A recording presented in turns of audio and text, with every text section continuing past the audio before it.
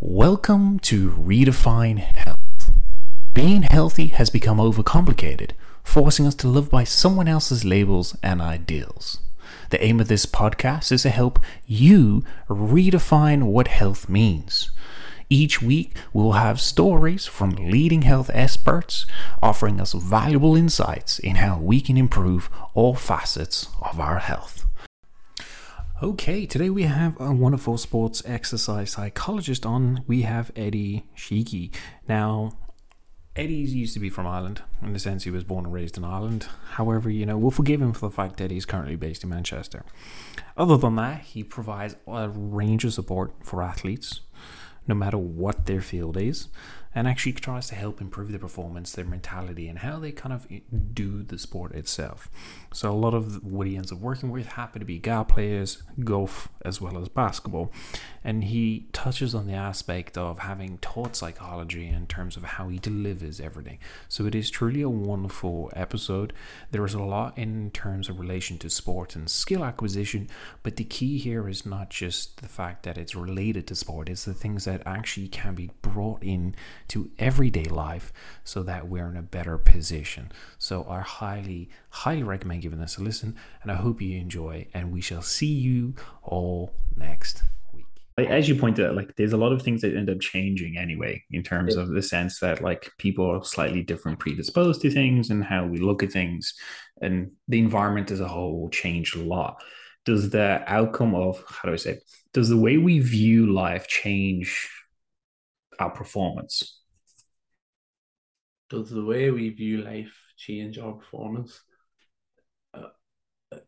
Of course. I think in the sense that if you're talking about, the outlook that you have on life, even on, I suppose, a very simplified view, if you're very optimistic about life, you'll be optimistic about performance.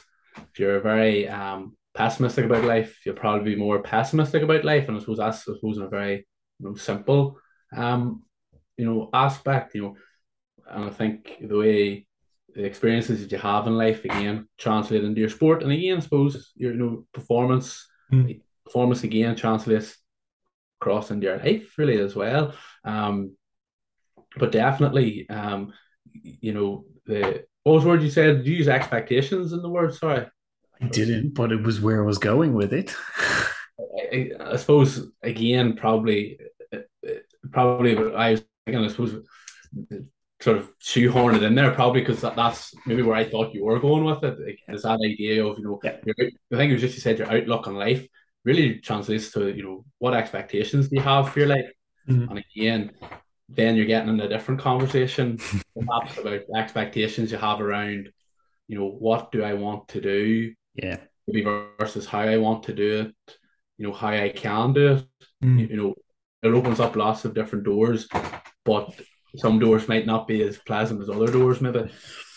I like that, because I was having a conversation with a client there the other week, and actually this week, surprisingly, and we were talking about expectations, especially sports-wise. But I was like, if we take the expectation just from sports and then kind of put it over life as a whole, and I was just like, it's not a direct rule, but in the sense that usually when we have expectations, we're in some capacity setting ourselves up for failure.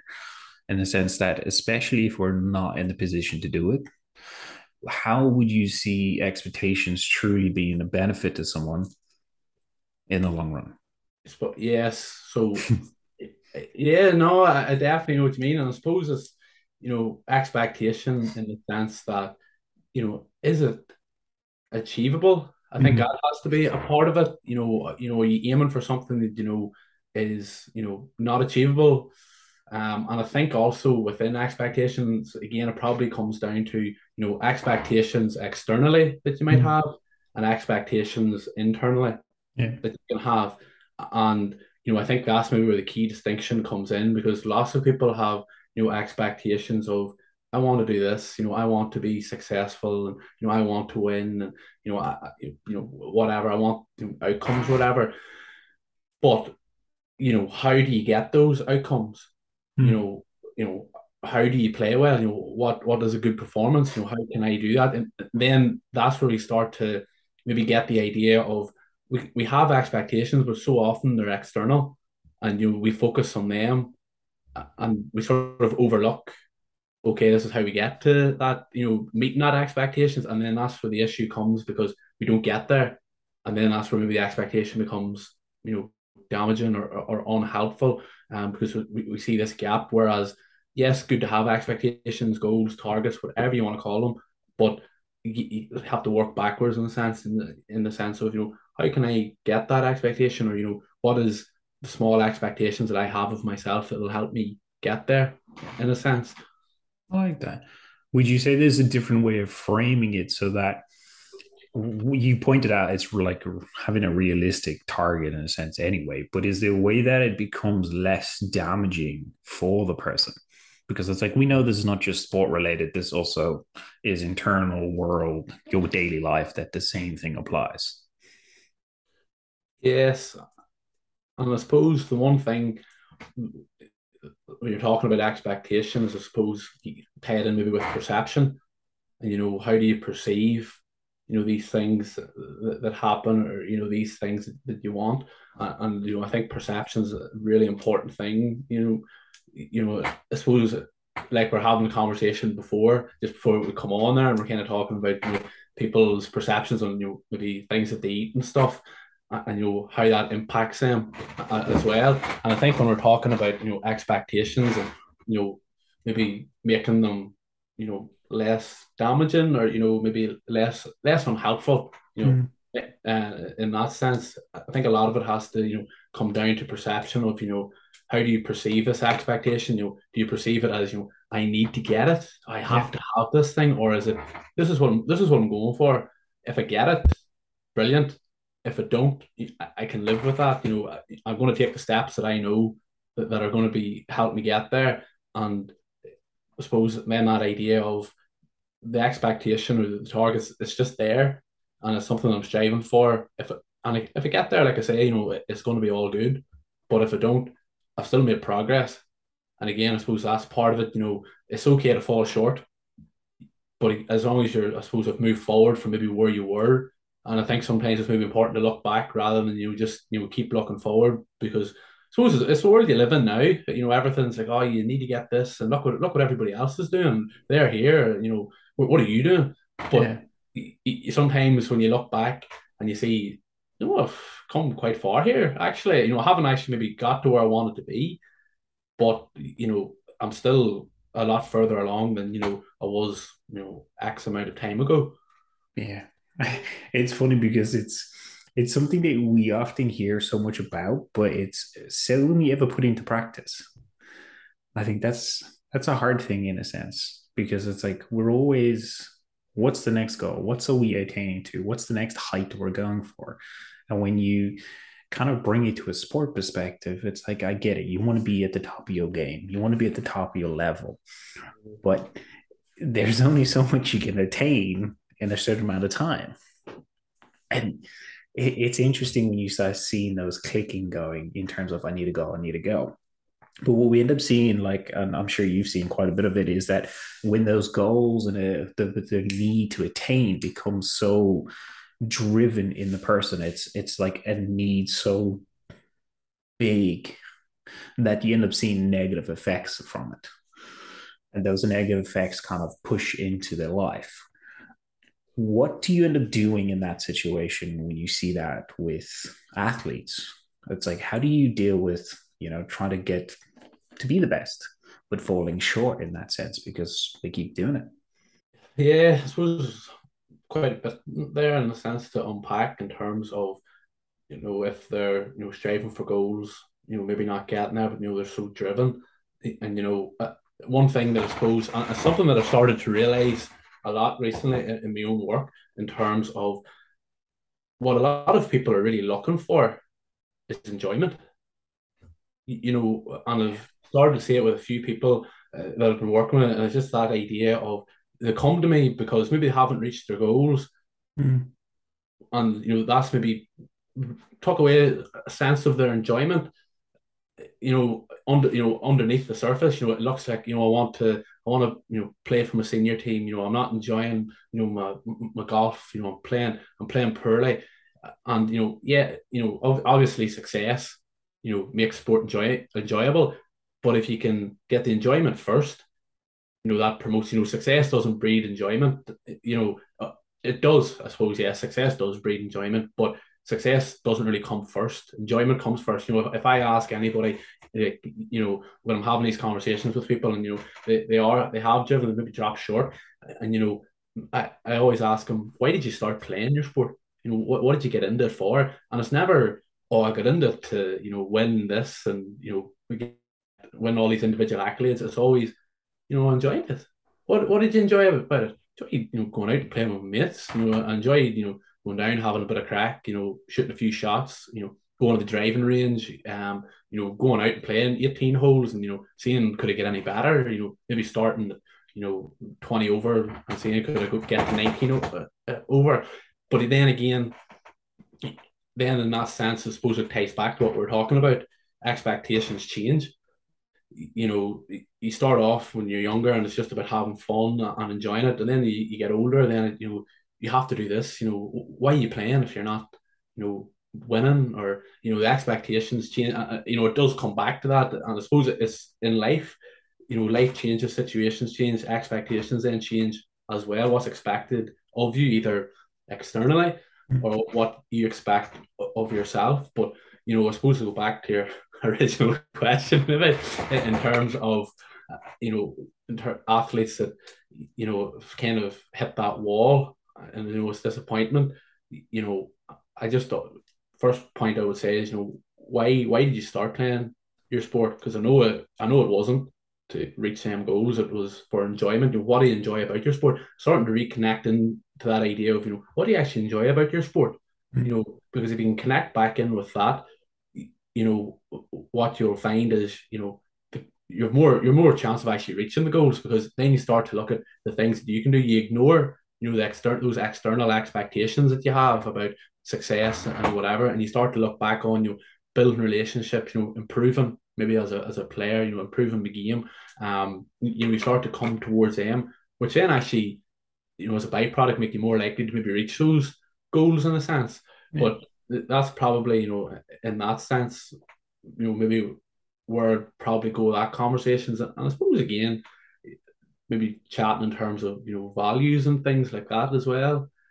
Just something, I think is quite important playing to them, because then, if you play to your values, if you know your values and you go out and, I suppose, play with them, and I suppose engage in your daily life, go about living the values that you have, then you're never going to be dissatisfied with what you have or what you end up with, because you have that sense of contentment where I did it my way, I did it the way that I wanted to do it. If you asked me to go back and do it 10 times, I'd probably just do it the same. And I suppose that's maybe a long answer, but I suppose it's funny because you're speaking a lot in the sense of, like, I try to tell a lot of people the same thing. There's so much fun to be had in trying to get your goals. It doesn't matter whatever the goal is, and it's just like there's something to laugh at. Like currently, I'm trying to learn how to do like a handstand or handstand hold and a handstand walk. And like the amount of times I fall over, the amount of times I spin around, the amount of times I slip, and it's like I'm there just laughing at it, and everyone's just like, "Why?" And I was like, well, it's an easy skill acquisition when I can find the enjoyment out of it. And it comes back to the same thing. A value of mine is that I've tried. It doesn't matter if I failed at it. It's just the fact I tried. So every time I hit that value, I'm going, hey, that's another positive take against that value. That if I look back 20 years' time ago, I'm like, oh, look, I managed to do a handstand walk because I ended up trying. Yeah. Who cares if I broke something? It happens too many times. But do you feel that people, when they playing sports, neglect kind of their values? They just come into it and just go, hey, no, I'm going to just push, and that should be enough.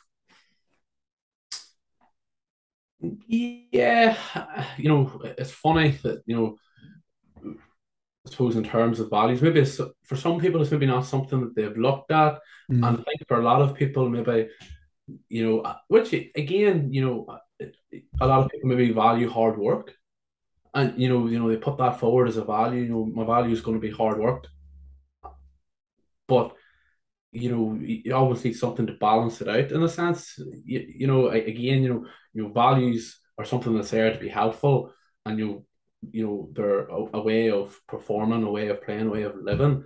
But sometimes do they become unhelpful in that sense as well? Mm.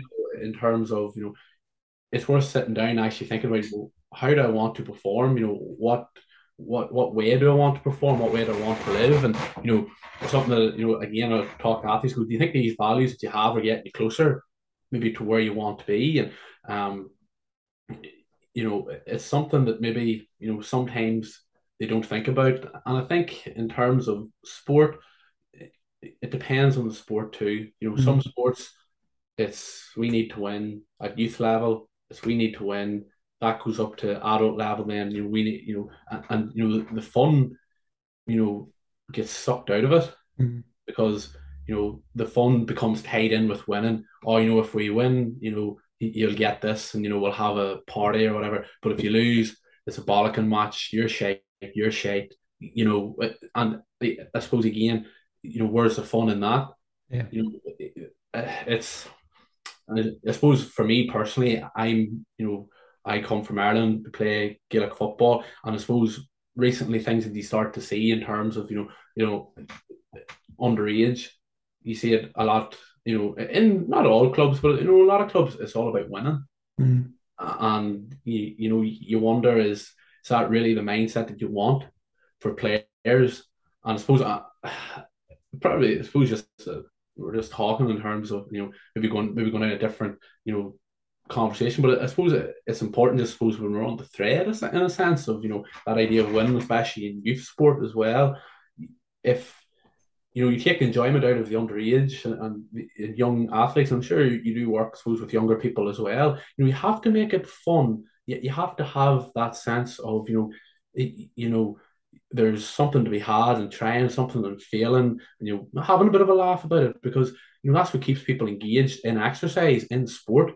And if you take that away and say, for your example, if you have a child trying to do a handstand, and I can't do a handstand, like, but if you're trying to get a child to do a handstand and they fail, you know, you're going to say, "Oh, you're useless. Don't try that again." You take the fun out of it. They're never going to try a handstand. They're going to hate, going to the gym. They're going to hate those things, and they're going to step away from it. Mm. And I suppose again, I suppose going back to youth sport, that's why I think it's important. Especially in terms of winning and things like that. Maybe to pull that. Maybe I know I went off on a bit of a tangent here, but just sort of when it came No, up. it's wonderful because I think this is something that, like, I hope people understand that we specialize in sport too early. Yeah, yeah, And everyone's like, no, but like I want to be, elite level CrossFit, elite level swimmer, elite level GA player. And I'm like, that's yeah, all well and good. But yeah, we neglect the childhood, we neglect the teenage years where skill acquisition is at its prime, yeah, where you can learn from so many different sports, from so many different things. And then it's just like you basically put the person into an adult world, even though they're not there. yeah, It's I don't know. I find it extremely scary because I'm going like, if a child chose the path, specifically going, hey, I want to be the next LeBron. yeah, I want to be the next Steph Curry, and you going, okay, cool. You chose that. No one pushed that upon you. You made the decision on that. But it's when you see parents, when you see clubs going, no, this is the way we need to train. This is how you need to do it. I'm going like, we all know adult life can be extremely taxing and yeah, grueling on the mindset. Why would you put those through the kids? yeah, I was like, you see it even in high levels now. It's like the same. They're like the ability to see crazy things occurring, like something like, oh wow, that was amazing expression of talent. It's dwindling in a sense. yeah. Yeah. I suppose it's funny, you're talking about child looking to be the next LeBron. LeBron was playing high school football, like American football, up until he was 18. And and whereas and I suppose America, obviously, in terms of sport and things, it's maybe a lot further ahead than I Mm. suppose in Ireland. But again, I look at you look at boys like Patrick Mahomes, you look at guys like Kyler Murray. Them guys were playing baseball in college. Yeah. Them guys were drafted to play in the MLB. And the top players in their respective sports. So, how can we sit here and say you have to specialize in a sport from 8 years of age? Again, I suppose I'm probably talking primarily about maybe invasion sports like Gaelic football, hurling, soccer, things like that. There, like I'm not an expert in terms of I'll say two things. I'm not an expert in terms of skill acquisition first, but I'm not an expert in also those sports that we talk about. Maybe like gymnastics and things where I think the age profile does be a lot younger. So maybe you kind of have to specialize there. But like I say, I'm not an expert in that. But just things that I see, and you ask those players. When you see those players interviewed and they're talking about playing different sports, the thing that comes through is yes, the skill acquisition, of course, but also enjoyed it. I didn't play the two sports because I hated one of them. I played it because I enjoyed both of them. And again, we talk about burnout and stuff in players. A lot of burnout happens because you're focused on one thing. I suppose that's a really simplistic version of it, but you're driven on one thing. And again, that idea of we have to win. This take no days off, or whatever. Whereas I think having the variety of sports really helps that. And again, skill acquisition and seeing different things cross over. And I think especially now, and again, I suppose I'm referencing it maybe back to Gaelic football. I suppose it's again maybe a sport that I would be a lot in. And there's so much to be learned from playing different sports. You see, in terms of playing soccer, like how many, like even in terms of skill wise, but also tactical wise, how that transfers across the Gaelic. It's only a good thing, but I think especially in Ireland, maybe with this mindset of you play Gaelic football or you play hurling, and that's it. You don't play, and as you say, you specialize at such a young age. You're not allowed to play. You're not allowed to play. Rugby or soccer or whatever. At those younger ages, because you need to just focus on your Gaelic. That's why you get poor attention. That's why guys drop out of sport. They don't go and play anything else. I suppose because they associate no fun with all sports. Yeah.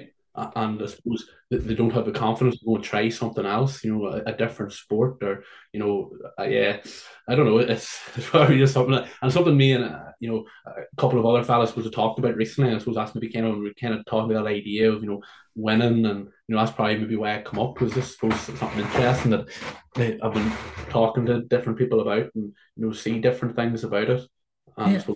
especially in Ireland. I totally agree on that side. Like, it's interesting because like even through like my vast array of different sports, just because of why not? Let's see how it could go. Yeah. And where it kind of takes you on that, it's like the more I enjoyed something, the easier it was to do it. The more I could socialize, the more the community was there, the more positive effect it had on my life. And then it's like when it got to the teenage years, and I was like, right, now you need to win. And I'm going, yeah, but I don't want to play rugby anymore now. Like I like winning. Yeah. Don't get me wrong, everyone loves winning, but when it's the sole focus of like, hey, you need to be able to get this set and you got to make it perfectly. You take some of the beauty and the fun out of it. You take that kind of sense of like sometimes like you playing, and I'm sure many of who are listening have been in a position where you just feel at one. It's just the characteristic, as they call flow, in whatever way you want to define it. It's just a wonderful thing. So it is terrible in a sense to see something that can be so uplifting, so beneficial, and so changing to someone's life be just brought down to a simple black and white 1 and 0. You either win or you lose. Yeah. And I suppose a couple of points in the sense of something when you're talking to players is all sport is failure. If you watch anybody perform, you watch any team perform, there's almost more mistakes than there is successes. Even in terms of the game, there's a lots of misplaced passes, misplaced place shots, wides, whatever you want to call it. It's almost who fails the least, goes on and wins. And also, within that, if you define everything down to and I think there's a quote somewhere, you know, if what if winning is life and death, you're going to die a lot more times than you're going to live because you think about every sport. Club championships going on back in Ireland at the minute. 16 teams, only going to be one winner. That's about 6% is going to win. 6% of players are going to be a champion or whatever. So you have to find other reasons why to play. You have to find other motives to play. And again, is that making it enjoyable? Is it giving people an outlet in which to suppose socialize? You can't just be winning and losing, as you say. And I suppose you mentioned there about flow then there as well. Flow is when you're immersed in the task. You're doing the things that you want to do. You know what you're going to do, and you're at that level of where this is tough, but I'm enjoying this, and this is my level here. Flow disappears when you start thinking, am I going to win? Am I going to lose? I better not give the ball away here, because if we do that, we won't win, or we'll. So again, you see that point where when it comes down to winning and losing, it's so important that we strip everything back, and winning and losing is just outcome. But what do we want to do, or what are the things that will help us get there? Can we do them? Can we focus in on them? And if we can, we're going to increase our chances of winning, but we can still enjoy what we do. Can we enjoy the process? Can we enjoy that intrinsic motivation, rather than it has to be a cup, it has to be a trophy, it has to be money, or whatever, or adulation from other people. Yeah, I like what you kind of the intrinsic motivation. A lot of people, when they start sports, go for external. Yeah. Do you find that it's an easy switch to try and get athletes to kind of find that intrinsic part? It's a tough one. I suppose, again, it relates to their environment. If you've been maybe in that environment where you've been successful, as a younger athlete, and you've won stuff, it's tough to switch into. It's tough to go into that mindset of the intrinsic motivation, because you're so associated with your hard work resulting in wins. And I suppose you become conditioned to expect, you become conditioned to be almost in a sense externally motivated, have that extrinsic motivation.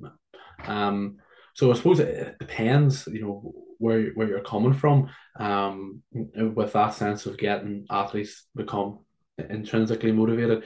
But I suppose then when you're trying to get somebody to become, intrinsically motivated, is, what are you actually in control of here? Are you actually in control of, winning or losing? And for a lot of people, a lot of people think they are. You're surprised, if I ask somebody, what if I ask players sometimes, like, what are you in control of? And they'll say, I'm in control of what I score. And I say, how? And they'll say, well, I get the ball and I'll put it over the bar. And I'll say, well, are you going to get the ball? Do you get the ball every time you ask for it in match? And they're like, no. I was like, well, you're not fully in control. And I suppose then it comes to that point of trying to. I suppose a big part of intrinsic motivation is a sense of autonomy, or being in control, and you try to bring that back to them, where you realize, what are you actually in control of here? And again, can we start to focus on that, and I suppose drive that? I suppose this is what I actually can control. This is the stuff that I actually can do. I want to really focus on that and go out and execute that, and I want to be able to execute that really well. And I suppose that's, in a sense of it. But again, I suppose this environment really comes into it a lot in terms of if you've been successful. I suppose if you haven't really been successful, and a lot of your upbringing has been the enjoyment and the fun and making relationships. you find those people do tend to be, a lot more intrinsically motivated. Yeah. Mm. Yeah, you bang on me on that one. It's funny because it it's when you try to explain that a lot of what we do is not in our control. It can be quite a nerve-wracking kind of big, what do you mean it's not in my control? Of course it's in my control. Um, and then you kind of start seeing where those ideas flow, which is in a sense of like, oh, well, I can control my outcomes. And you're like, to a certain extent, I can control my emotions. And I'm like, oof, okay, now we're getting tough. Because like talking with some of the clients in the sense, especially when they come to games, they get quite nervous. They're quite upregulated. They're kind of on edge in a sense. And a lot of them always go, no, that's something I should get rid of. I should come into the game basically as calm as water, and that's how I do something. Now I know like you've spoken bits about this and kind of touched in on it because it's a big thing that a lot of people believe. So would you kind of dive into a little bit more about like the emotions going into a game? Yeah, I suppose in terms of the emotions going into the game, you know, emotions are one of those things, they come and go Mm. in a sense, and they're they're a normal part of life. You think about life in general, they're really a normal part of it. But I think what it comes back to again, in a sense, is what's the expectation that you have? And you often find people that go in and they say, I'm so nervous, I'm so nervous. What are you nervous about? And they're saying, I need to play well. Why do you need to play well? Oh, because I need to win. Everybody's watching me. But can you do anything about everybody watching you? No, not really. Do you think those people tomorrow, if you play badly, will care? No.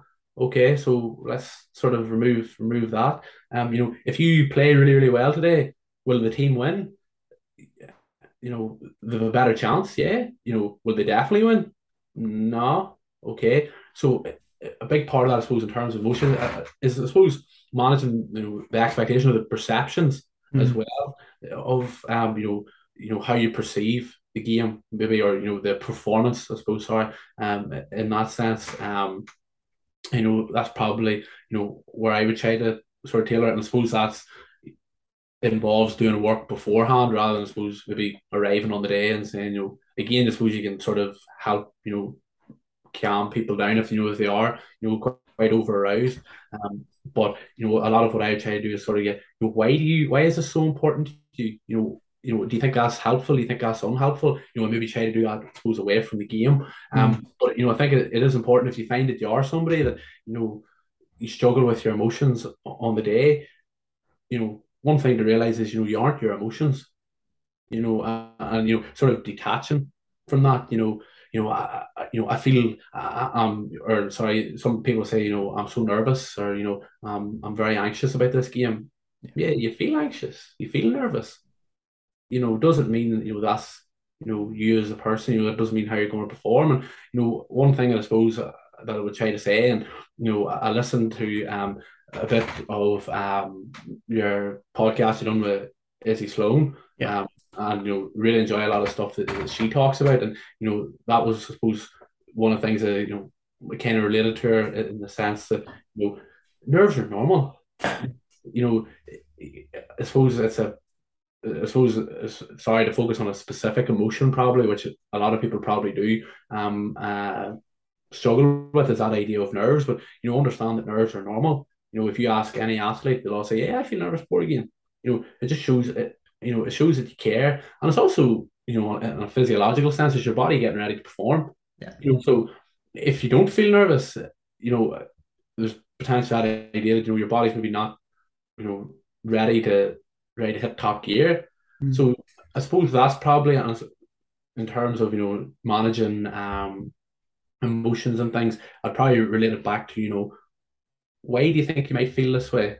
What belief maybe do you have there that is making you perhaps feel this way, or is there a better way of managing that or reframing that around this upcoming performance? Yeah. I get that. I kind of try to what do I do? I'm trying to like, wait, what do I do? Bring in mantras in a sense that I try to obviously think, well, visualization. I know it divides the field when you talk about visualization in certain aspects, where some people like 100%, if you can visualize the certain moves, the patterns, how you're going to do something, performance can increase. You can use it as a way to kind of carry on through it. The others will be like, well, you're just creating more aspects to worry about and putting yourself in a position. So it's like it's an interesting in that sense. And that's why I like talking in terms of people going, hey, you've got the ability to visualize these things. You've got the ability to create a mantra going, hey, these are the things of values, these are the beliefs I use. And I'm going to cite it back to me going, hey, I'm going to put myself into the mood. Do you feel that the pre-game in terms of the sense how you set your environment up is a big predicator of how the person can then perform, or is it something that just changes based on the person? Yeah, I suppose the pre-game environment or pre-performance environment is something that is important to performance. If you're, I suppose, in a situation or you're in a sort of that environment, you don't really know what you're doing or you're unprepared. Of course, that's going to translate, Mm. into performance of chaotic performance in a sense. Panic or again maybe if those uh sort of that heightened arousal before the game. Perhaps then maybe when the game starts as well, maybe we're maybe not where we want to be. We're sort of on the come down. Things like that there. So again, I think the environment is important, but again, I suppose it's that individual, differences. We talk about, performance states for athletes. You talk to some athletes and you see some athletes and they're nearly ready to go to sleep before the game starts, and they come out and they're on the ball every time. 7, 8, 9 out of 10 every week, and then you see some athletes bouncing off the wall, and again go out 7, 8, 9, 10 out of 10 every week. So yes, an important environment is important, I suppose, in the sense of do you know what you want to do? Do you know what works for you? And have you got a routine? Have you got a habit you go to? So you're talking there maybe about visualization and having different mantras. Yeah, if that works for you, go for it and make sure that you're making time to get that in there. But for some people, it's just I'll take a nap 30 minutes before the performance, and that's me. And if you said to them, that's not a good way to do that, they'll go out and they'll probably play it poorly. I suppose it's that idea of I suppose individual differences and again finding what works for you, and maybe that's one thing that sort of comes up as being a bit of an issue I suppose in terms of some of the stuff that I do. you know, People sometimes see visual, and maybe that's why visualization, maybe you're kind of saying there, it divides opinion because it doesn't work for some people, but some people will say, "Oh, you have to do this. That you have to do this. If you do this, you will perform well." Again, you might create that expectation. The person does it, and they say, "I'm going to go out and I'm going to play well." Then they don't play well, and then they say, "Oh, visualization's useless." You know, it's just, there's so many threads that you could go down. There's very good questions, but I'm sort of, I suppose, running down different threads and things. But it's about finding what works for you. But that takes, if it's not something you've ever thought about, Mm. if you're, quite an inconsistent performer, think about, how did I feel before the game? What was I doing before the game? Yeah. Can I replicate that? Okay, right. I find that works for me now. I'm going to try and implement that going forward and create that little bit of structure. And like I say, whether that's mantras or naps or whatever you want to do. But yeah, I could definitely say I would love to be the nap athlete. That sounds absolutely beautiful. that'd be beautiful, wouldn't it? Yeah. Yeah. This would have been the like, okay, I'm feeling all the adrenaline. I'm feeling that move. Like this better hurry up and get moving because I need to move. I think it's so funny because like especially the beginning of this year, the CrossFit Open, so was we participated in, and then you get to, and I'm like, ooh, from a site perspective, since I wasn't one of the first going, And I was like, "Ooh, I'm immersed in the energy." So you can feel the energy. And then you start looking at how people interact and how people do things, from shakes to nervous ticks to like check everything on the body. And I'm like, I know it's amazing to see the human body as a whole find different ways to express a similar thing each person's feeling, whether it be like, that sudden state of arousal to like nerves or like kind of that butterfly feeling. It's like there's so many different expressions of it. And it's so interesting to just watch how someone does these things, because you're there and you're just like, wow, this is a great experiment if I could control it. But from that aspect, though, I think that what one thing I did like, we were also saying in terms of just like people often can think of or go through a new method, right? And someone says it's pretty crap or it could be good, and it changes the whole outcome of how they play. Do you find that it actually happens a lot of people where, say, you're dealing with a client and a sense you're like, oh, hey, try this method, and then you preface it with, this is a brilliant method, and it changes the way they see things? Would you use that with clients? No, it's not something that I would do. Because I suppose from the outset, I always preface, what we do in terms of, we're going to work together, and there's going to Mm. be some things that I may suggest, and you may think, don't really like that. Might be other things that I suggest. You may say, you know what, I actually really, really like that, and, I'm going to take that and I'm going to run with that. Because I suppose at the end of the day, for me, is I want to, help athletes be independent, Yeah. go away and they can, carry out different things that they like doing and they find that works for them. So I suppose in that aspect, I never go into them saying, this is really, really good or this is really brilliant. I might say, this is, quite, I might say it's generally quite a useful technique. Obviously, say back to research, talk to, lots of different athletes, utilize it. Lots of maybe people that I've worked with have used it and they find it useful. But I suppose I would never go in and say, this is brilliant. Yeah. Maybe. But again, it's interesting. Perhaps if you did do that, there would be that placebo effect where even if it wasn't useful, they might find it as useful, and going forward, then they might, like you say, it could just be like a placebo effect. Yeah, that's the interesting thing about it. Because like I was watching the other day, what was it? I was watching some sprints and everything, and then one of the guys commentary afterwards, I just wasn't in the mind frame, and I was thinking, I'm going, deception as a whole in the field is often frowned upon. I was like, for obvious reasons, and I was like wondering, like, if a person came up to him and was just like, hey, the fact that like the way you tie your shoelaces or something even just so benign, and be like, hey, no, that's going to make a difference. And then see what that aspect comes. Would that have changed the whole outcome? And also, it's like it's an interesting thing to see, because like every time I talk to someone who is a sports psych, and I'm going, have you used deception? And everyone's always like, no.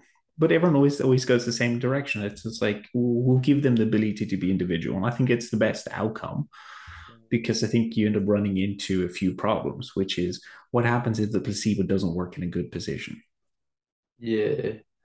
And I suppose the interesting one there in terms of, you know, what is it that you want them? I suppose, there's a fine line between maybe routines and what's the word I'm looking for? Not routines and superstitions. Yeah. We can, routines really helpful, get you in the right, frame of mind, whereas superstition is, something, very, very minor or, something like that. But then we automatically have, sometimes something that actually can't be repeated, or, something might go wrong, something that's not within our control. Yeah. We hear people talking about like lucky boxers or whatever. You know, what are the lucky boxes is in the wash, or you've lost them or something. Then straight away, a person goes into that, I suppose, negative mind frame or that unhelpful mind frame. So, oh, I haven't got them on. I'm not going to go well today. Whereas, Mm.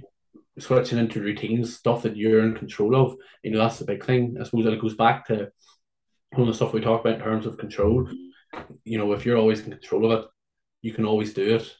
You Yeah. can always regulate your how you're feeling, your performance, and things like that. There, I No. suppose to maybe But I do see your point in terms of, yeah, oh, let's do this thing. It's really, really, really good. It's unreal.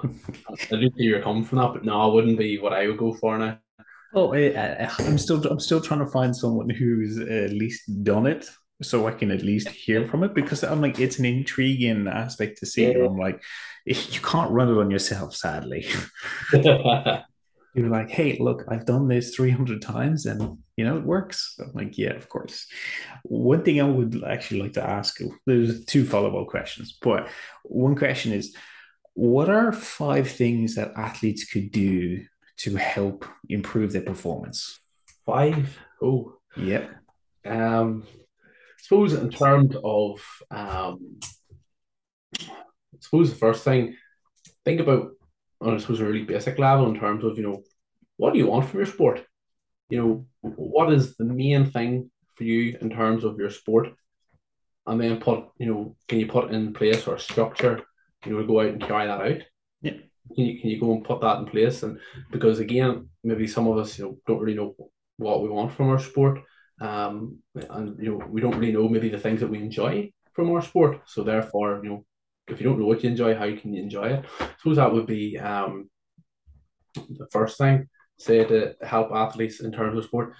Um, One thing that I suppose I would say maybe in terms of building belief or confidence, or I suppose probably more belief rather than confidence, but journaling, I think Mm. it's a really powerful tool in terms of yes, we all practice, and we can we can go away and do the physical work skills or whatever, but actually writing that down and journaling that, you can come back and you can say, you can go back and look through it and say, I've actually done the hard work here. Mm. Because it's something that you always sort of notice, brain, that sort of negativity bias, it'll focus on the training maybe that you done poorly at, or maybe the training that you missed, and that's what you'll think about when you're stepping up, to walk out onto the field, or you're in the changing room, or you're on the diving board, or whatever, or you're at the first tee.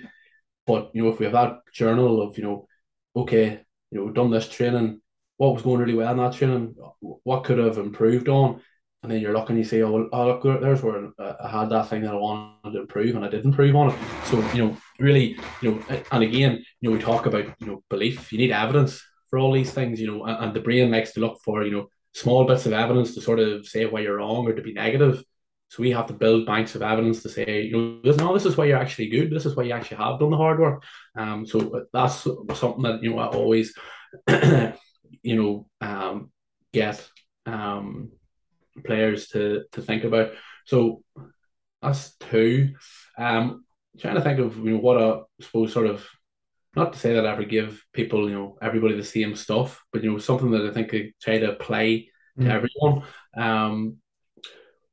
One thing I suppose I would say is in terms of maybe, you know, this might tie into two. You might, yeah, you could probably tie this into two in a sense, in terms of, thinking about, negative thoughts, or, unhelpful thoughts. I don't really like to say helpful and unhelpful, Mm. or negative and positive, because some negative thoughts are actually can be quite helpful, in a sense. So sometimes I try to focus maybe more on terms of, helpful and unhelpful. And, again, when we're performing, can we start to spot these unhelpful thoughts, whether that's in training, and, then can we start to work backwards and say, well, what's actually maybe the belief that's maybe causing this?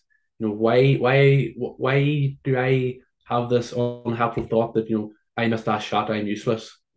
That doesn't, because just because you've, missed a shot doesn't mean you're useless. There's something, you must have this belief about yourself. Perhaps, maybe why is that?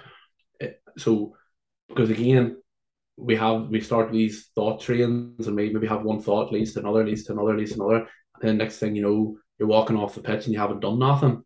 You've been so entranced in your thoughts, you haven't performed well. So, paying attention, looking out for those negative thoughts, and I suppose to help do that, you know, meditation, mindfulness meditation, something that comes up quite a lot, and people, you know, again, I suppose it's like the visualization. Some people maybe don't like it.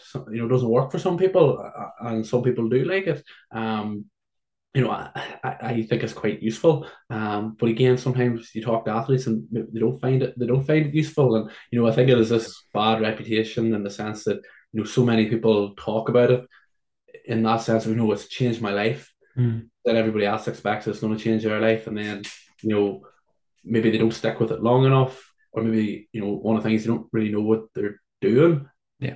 But I suppose with meditation, that's it. You just sit there, and you kind of see the thoughts come and go, Yeah. and it's being aware of, when that first thought hits. Okay, there's that. Okay, I've seen it.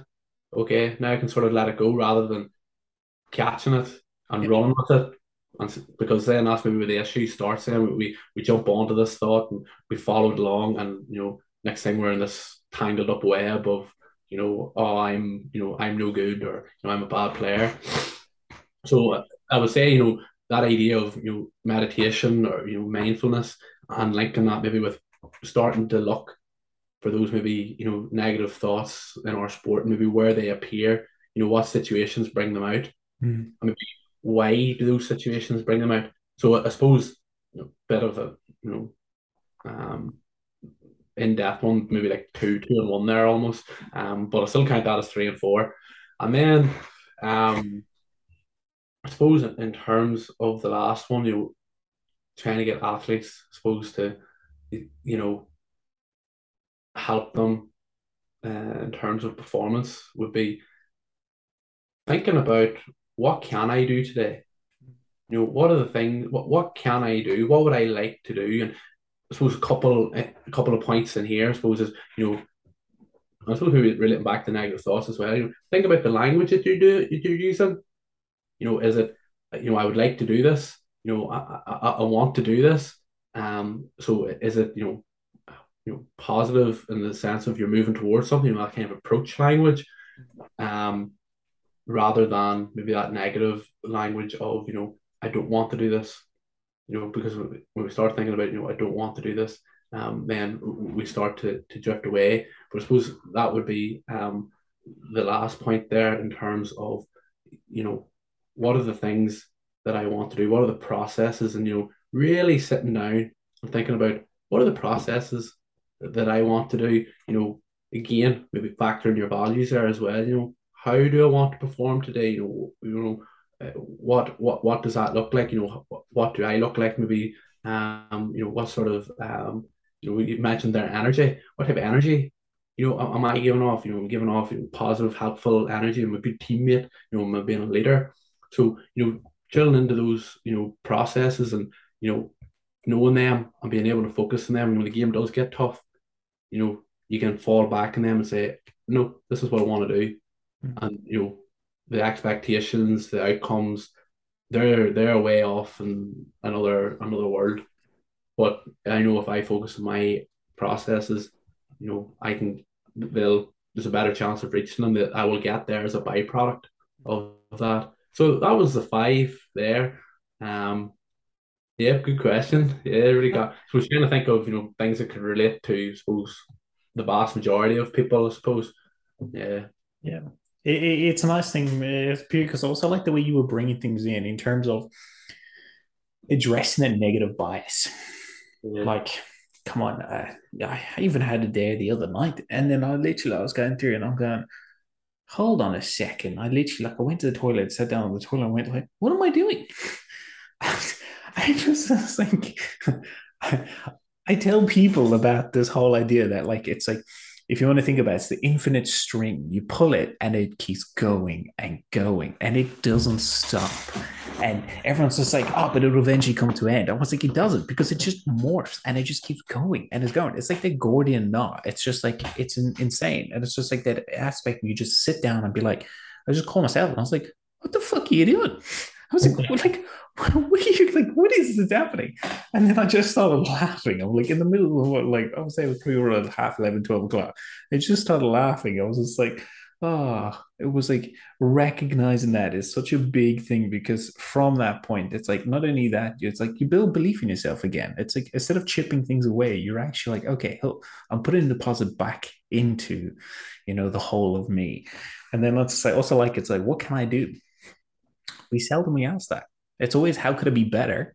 or Yeah. what do I need to do, or what has the outcome? But it's like, what can you do? What's the energy you give here? I like that. I very like that because it expands on what the people can do. And then the last question, which I thought would be interesting for yourself, is sports can come with a lot of negativity, and it can also be quite, I would say, I don't want to say damaging, but I'll go with it for the time being. Damaging to the mental health. Yeah. How do you, or should I say, how would you try and talk to someone in a sense to try and help improve the mental health in and around sport? That's the better way of looking at it. So in terms of, somebody who's like an athlete who's in that position, or as somebody who works as a coach or something, how they could improve that. Oh, we've got two different things. So I think you're going to have to go two strings now. Those the first thing I would say is, I'm not, you know, obviously I work Yeah. in terms of sport, performance, and sports psychology and things like that. But I'm not, an expert on mental health. So, if I'm talking to somebody and and they ask for advice, I'm working with somebody and something starts to come up, Mm.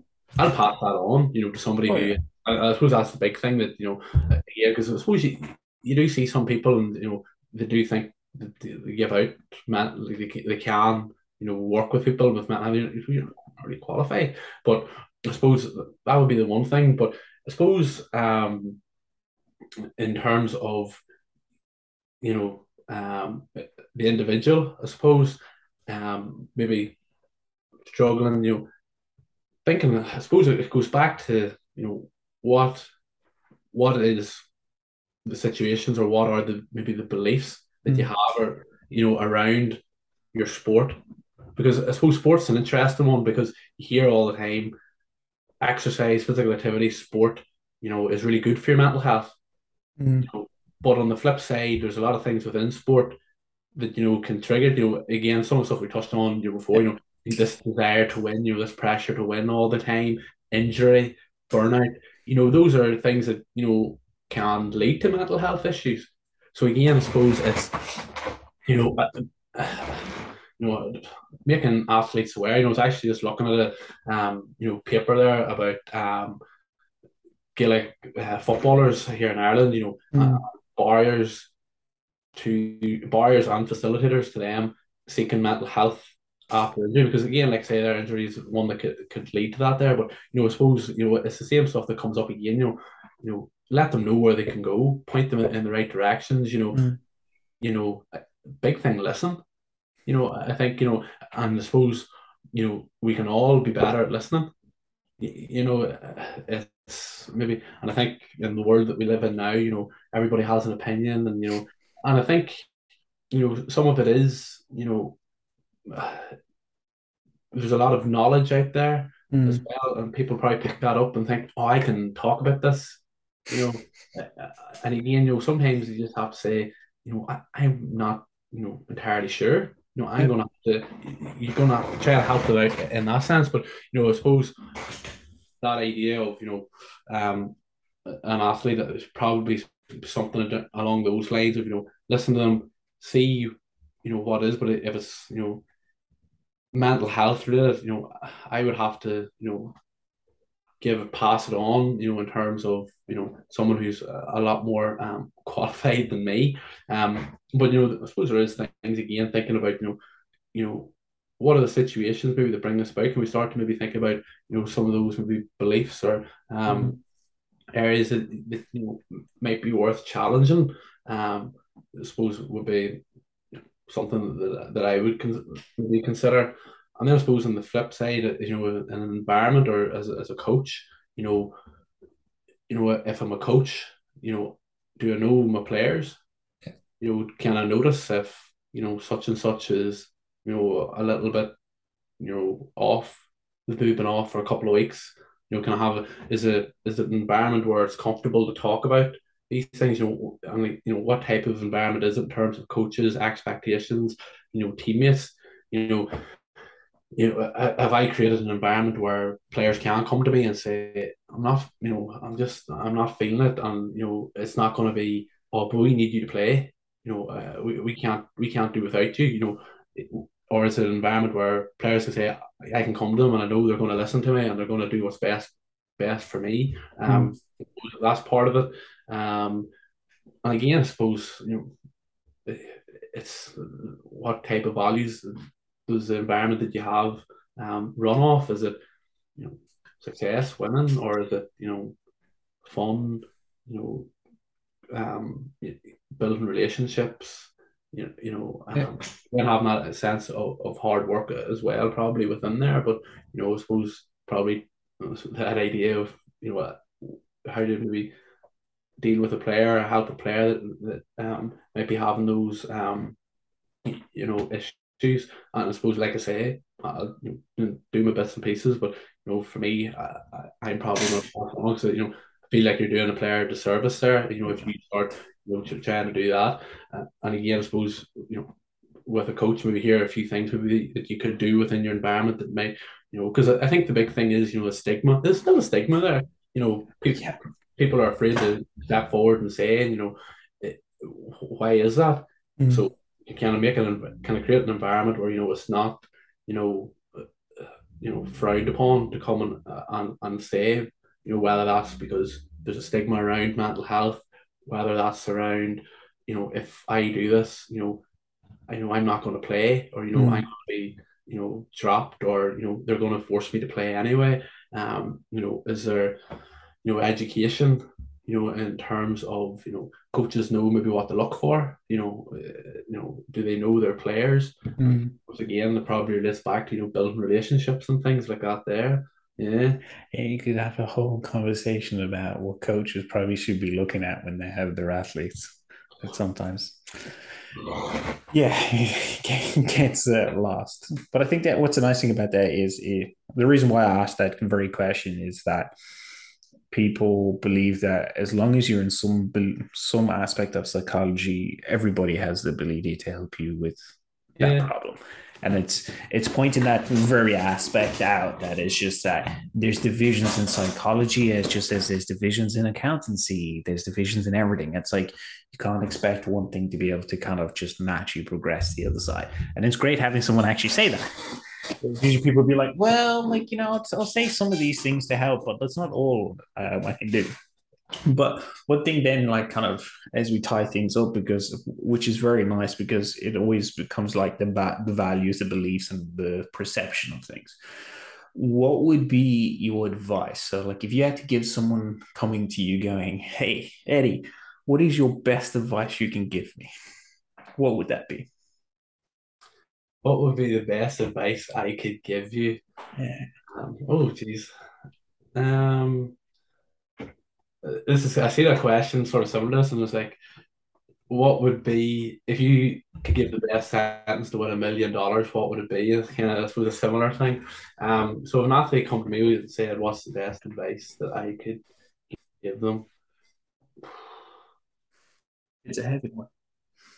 Yeah, I suppose there's lots of things you could say. Probably, I would say, sit down and think about why you play your sport. Why do you play your sport? And I suppose the second part of that would be, do you feel like that's what you're getting out of your sport at the minute? And can you start, is there a way of closing that gap? How can you close that gap? Because like I say, for the vast majority of people, your sport's supposed to be fun. Are you somewhere where the sport is fun? And I suppose some people are maybe listening. It's like, this isn't what I was looking out of this, but you know when you look at it, from an overall view, yes, winning's great, but not everybody can win. It's a good thing to strive to want to win. I think Mm. but in that healthy sense of I'm going to try and be the best I can. I suppose winning that internal maybe battle with yourself of I'm improving, I'm better than I was before. But that would probably be maybe the advice to give. Why do you play your sport, or what do you want to get out of it? Is that what you're actually getting out of it at the minute? can you start to close? Is it start thinking of ways maybe close that gap in a sense? Um, because if you can, you're probably going to increase the window or the chances of success, as a byproduct, you Yeah. know, as well. And that's like, something that I think, if you have happy players, happy athletes, then performance is much more, inclined, or, you create better, happy athletes, you have happy people, happy human beings, you just, well, not necessarily, but, more likely, big facet of their life is going to be happy. So hopefully that translates into other aspects as well. No, I Yeah, totally agree. yeah, I like that. I like that. It's yeah, I know it's something that's not done often. It's just thinking of why you play the very sport you do. Everyone's like, I was forced into it or I just stumbled upon it. It's like, no, think about it. So I like that. Some very good advice there. Now, for people who would love to get in touch with you, how can they go about getting in touch? So I am on Facebook. I am on Instagram, and it's just sports performance thoughts. So if you go on there, you'll see, um, some of my ramblings and stuff like that there. And I suppose try to put up a few posts and stuff as well. And then I'm also on Twitter as well, and that's just Eddy Sheeky. So I'm on there as well. Probably not as active on there as I probably should be, but yeah, I'm on there as well. So that's where you can get in touch. I just want to say thank you for coming on. I really do appreciate it. It's been an absolute pleasure. And I'm going to have so many more questions, especially in future podcasts. Oh, no worries. No, cheers. Thanks for having me on. Always nice to be. It's always nice to think somebody thinks you're going to have provide something useful for them. I suppose. Oh,